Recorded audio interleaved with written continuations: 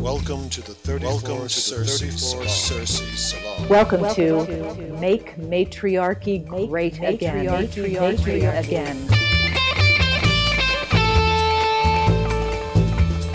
Il est possible d'interagir tout au long de ce cours. Ich habe eine Reismarke in meiner Unterhose.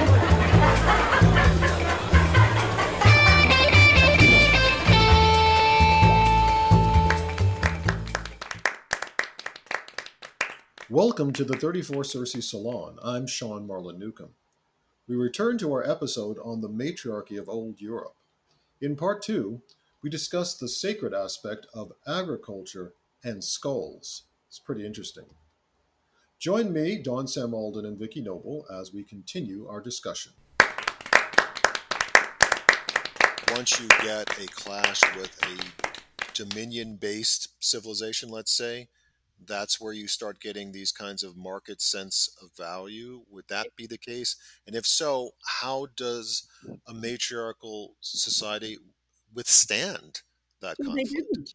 Well, they didn't. I mean, that's Right. the thing. They didn't. And the fact that there are remnants of matriarchy all over the world still today is just, it's an incredible tribute to the resilience of people trying to save what they love, because it's a miracle at this point. The globalism has sort of finished off the process. There's Right. there's a wonderful book that I don't know if I can think of the name of it. Unfortunately, maybe we can put it up later. It's written about refugees, and it's written about people who are displaced and so on, which is much of my own scholarly work. And this guy's talking about contemporary cultures in Asia, South Asia. And he's talking about people who do not want to be part of the state. They don't want to be brought into the state. It's like Native Americans. In fact, there's another wonderful book by Jerry Mander from the 80s called the something of the sacred. I'll look this one up too, but look up Jerry Mander. And his book was wonderful. He interviewed Native people and understood that they don't want to be part of our stupid idea of progress. They are trying to hold on to what they love. They're trying to hold on to this amazing connection with Mother Earth and with the invisible beings that we have left behind in Western culture. Yeah, there's a wonderful author, Ed McGaha, McGaa. His native name is Eagleman, and he wrote a series of books in the 90s, I want to say, that he's Oglala Sioux by birth, and he wrote books talking about the 7 sacred ceremonies of the Sioux, and he ran sweat lodges for non-native peoples. And his idea was, because a lot of Indian culture is very insular and they don't allow outsiders, and his point of view was, if we think this way of life is so important, this ceremony that we do is so important, then why are we not teaching it to as many people as we can to try to, encourage the growth of these ways of thinking? So he sort of nicknamed the non-native peoples that followed him his Rainbow Tribe. And he would teach the ceremonies, and he would lead ceremony for non-native peoples as a way to try to sort of spread the gospel of this earth-centered way of living. Well, that's very generous considering what happened to Native people when white people Indeed. arrived on this continent. Indeed. Yeah. Right. I want to, on that, in that sense, I want to circle back a little bit to the war aspect of this, because what I'm hearing about markets and what I'm hearing about society is impacted obviously directly and at its root by this shift and the ability for a outside culture to come into a matriarchy and impose something upon it or destroy it or scatter it.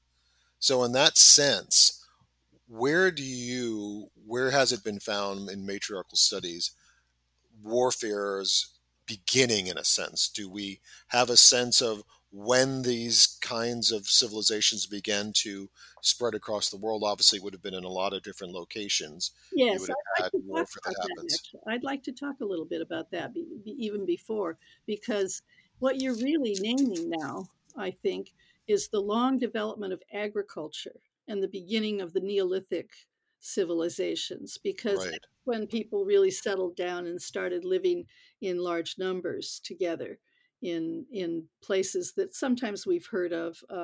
We talked a little last time about a place called Ain Ghazal in Jordan, very early Neolithic city, you might say. I mean, these are not cities in an urban sense, they're more like communal communes, where people gathered together and practiced sustainable agriculture, what we would call permaculture maybe today, and, Right. Yeah. and owned the all of the fruits of the harvest and so on, owned that in common. And the reason I would like to talk a little bit about agriculture is that progressives and modern contemporary organic farmers and people like that don't understand very well the history of agriculture. And I often hear it said for about the last 20 years, this has been in vogue, um, that the beginning of agriculture, was somehow the beginning of the end, the beginning of our demise. There's a kind of glorification of the hunter gatherer, which is really just guys who are enamored of the idea of the hunter. Uh, Right. but there's no focus at all on the gatherer. And then the move to agriculture is so clearly female centered that that may be part of the reason it's kind of erased in the contemporary discourse. But what really irks me is that they make agriculture bad from the beginning, as if it resembled in any way our modern agribusiness Mm. and the harm that it causes all over the world. There's no relationship.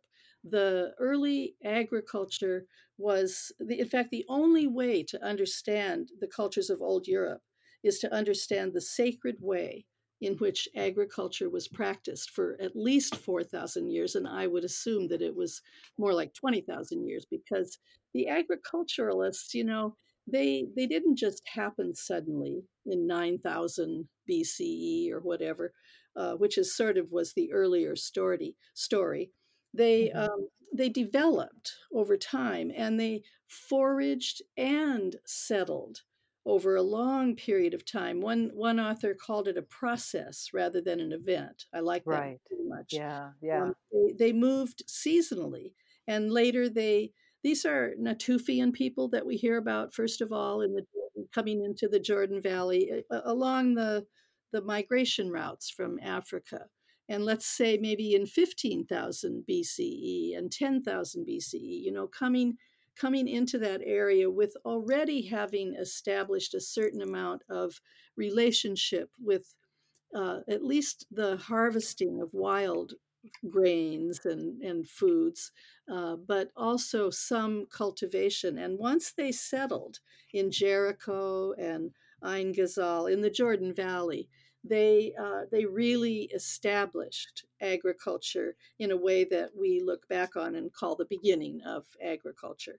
And what they were doing, they domesticated wheat. They moved up eventually into Turkey, into what we call Anatolia, Syria, and Turkey, and and that's where they established the sites that we're most familiar with from I suppose, from the British archaeology, Mellard, and then the British archaeologists who are in Turkey right now uh, studying Chateau Huyuk. And Mm. it was a place where, but Ain Ghazal and Chateau Huyuk have many things in common. They were already doing things in their funerary practices that were terribly interesting. Always there's this secondary burial practice. And Vicky, before we go there, just so for the listener, because Dawn, and I know about Ain Ghazal and Chattahoochee, but can you just tell them what that is a little bit more, and then Well, you know, see. they're the first places we know of where people settled in large groups, thousands of people living at these sites. And And this is in Anatolia and modern day Turkey. Ain Ghazal is in the Jordan Valley in the Middle East. Well, I'm sorry, and but Shadahuyuk is in And Turkey. Ain Shadowhoo Ghazal is in in, Jordan. yeah, is in Turkey. And Ain Ghazal is earlier, just by a little, but it's it's where we first see large goddess figurines, life size. They were made of plaster. I think we might have mentioned these in an earlier segment. They're obviously cult figures. You know, they're not small handheld goddesses or anything like that. And they would have been dressed and uh, given hair and all that, but we just see them as the kind of structure, the plaster structure, and these big green malachite eyes, you know, that look Mm. they're in trance. And one of those, several actually, of those statues are double goddesses. And so I included them in my book, The Double Goddess. That's what got me first interested in the place. But they also had a cult of the skulls, you know, they call it a skull cult. And this was typical of the Middle Eastern early Neolithic. And then at Çatalhöyük and other sites in Turkey around Çatalhöyük, they also did the same thing. They plastered skulls after the secondary part of the burial, you know, where the bones are saved. They took the skull, they plastered it, they made inlaid eyes. They're just amazing. And there's some way that the archaeologists say they worshipped skulls. I don't know if that's quite right, but they certainly venerated their ancestors. I And can I insert a little personal yeah, thought here? Um, I remember reading that and thinking about how they would, the skulls, all of the flesh would, of course, either fall away or be scraped away. And uh-huh. then they would rebuild these skulls and put eyes in them. It's almost as if they were sort of trying to recapture the person whose skull this was. And then they kept them in their houses, in their, in their places of worship, in their communal centers. And I remember back to when my mom died, and I apologize if I get a little emotional here, but I remember when my mom died. She died in my home. I was lucky enough to care for her the last 6 weeks of her life, Oh, and I remember that the moment that she died was not as traumatic for me as the moment when the funeral home came and took her took away. away Yeah, her body. yeah, Yeah. That exactly. that even when she was dead, she was somehow still there for me. Uh-huh. But when they took away her body and I realized that I would never hold her hand again, I would never be able to stroke her hair again, I would never see her again. And you That was see, the moment that in a I cul- fell yeah, apart. in a Yeah. culture where women are the religious preceptors for the funerary rituals, you would have had the task of bathing her body and anointing Right. her with oils and incenses that are preservative. And there's no embalming in these other cultures. You know, it's only Right. something we do in the West. It is so bizarre. If we Right. ever had the capacity to look at our own funerary rituals with any kind of clarity, we would see that it's just bizarre. We're trying as hard as we can using all of these using cement and metal and all these things to try to keep the body from decaying. You know, Yeah. the ancient people, the goddess religion and these ancient cultures, the entire thing, as Maria Gimbutas put it into words, is birth, death, and regeneration. It's Right. cyclic reality. It's not Exactly. linear. And they worshipped the cycles of life, and they participated in them. And we would never have let someone come and take our mother away from the house and Yeah. do that stuff to her. I mean, it's really, it's horrifying, but only if you can step outside of the normal experience of being an American. Yeah. Yeah. But I feel that she was cremated.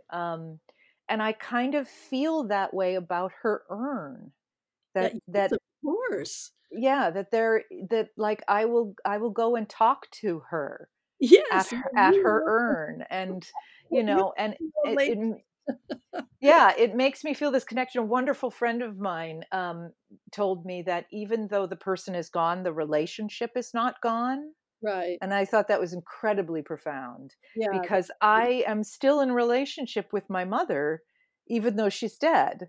And yeah. so, of course, I want to talk to her, you know? Well, So that's I beautiful. totally get how having a plastered skull in your house of your ancestor would be incredibly comforting. Yes, it's on the mantle, right? Yeah, yeah, It's on the that you would mantle. feel like Yeah. they're not completely gone. There's part of them, literally part of them, that Yeah. is still with you. Yeah. And I find that, not disgusting or horrifying or gruesome in any way. It's about connection. And one really interesting connection cross culturally and across eons of time is that in the yogini tradition in India, uh, there were yogini temples built in about from the 8th to the 12th centuries in this era, and they're a little bit of a mystery, and a couple of scholars have written about them, and that's about it. But the one of the things they've told us, and they relate it to the teachings of Tantra and Shakta Tantra, is that yoginis and skulls go together. Hmm. And yoginis love skulls. And so when I first read that, I had to scratch my head, yoginis love skulls. Wow. It's so foreign, isn't it? But at this point in my research, after all these decades, I just think it's fabulous. Of Yeah. course, yoginis love skulls. They used to do the funerary practices. Yoginis are a late archetypal expression of the women and the funerary rituals that we have always performed since time immemorial. Yeah. Yeah. So maybe Anyway, sorry, I didn't Right, mean right. to get you off No, track no. there. really I'm nice. Yeah. sorry. That's a profound aspect of it. That ends part 2 of our episode on the matriarchy of Old Europe. We'll pick it up next in part 3. I'm Sean Marlin Newcomb.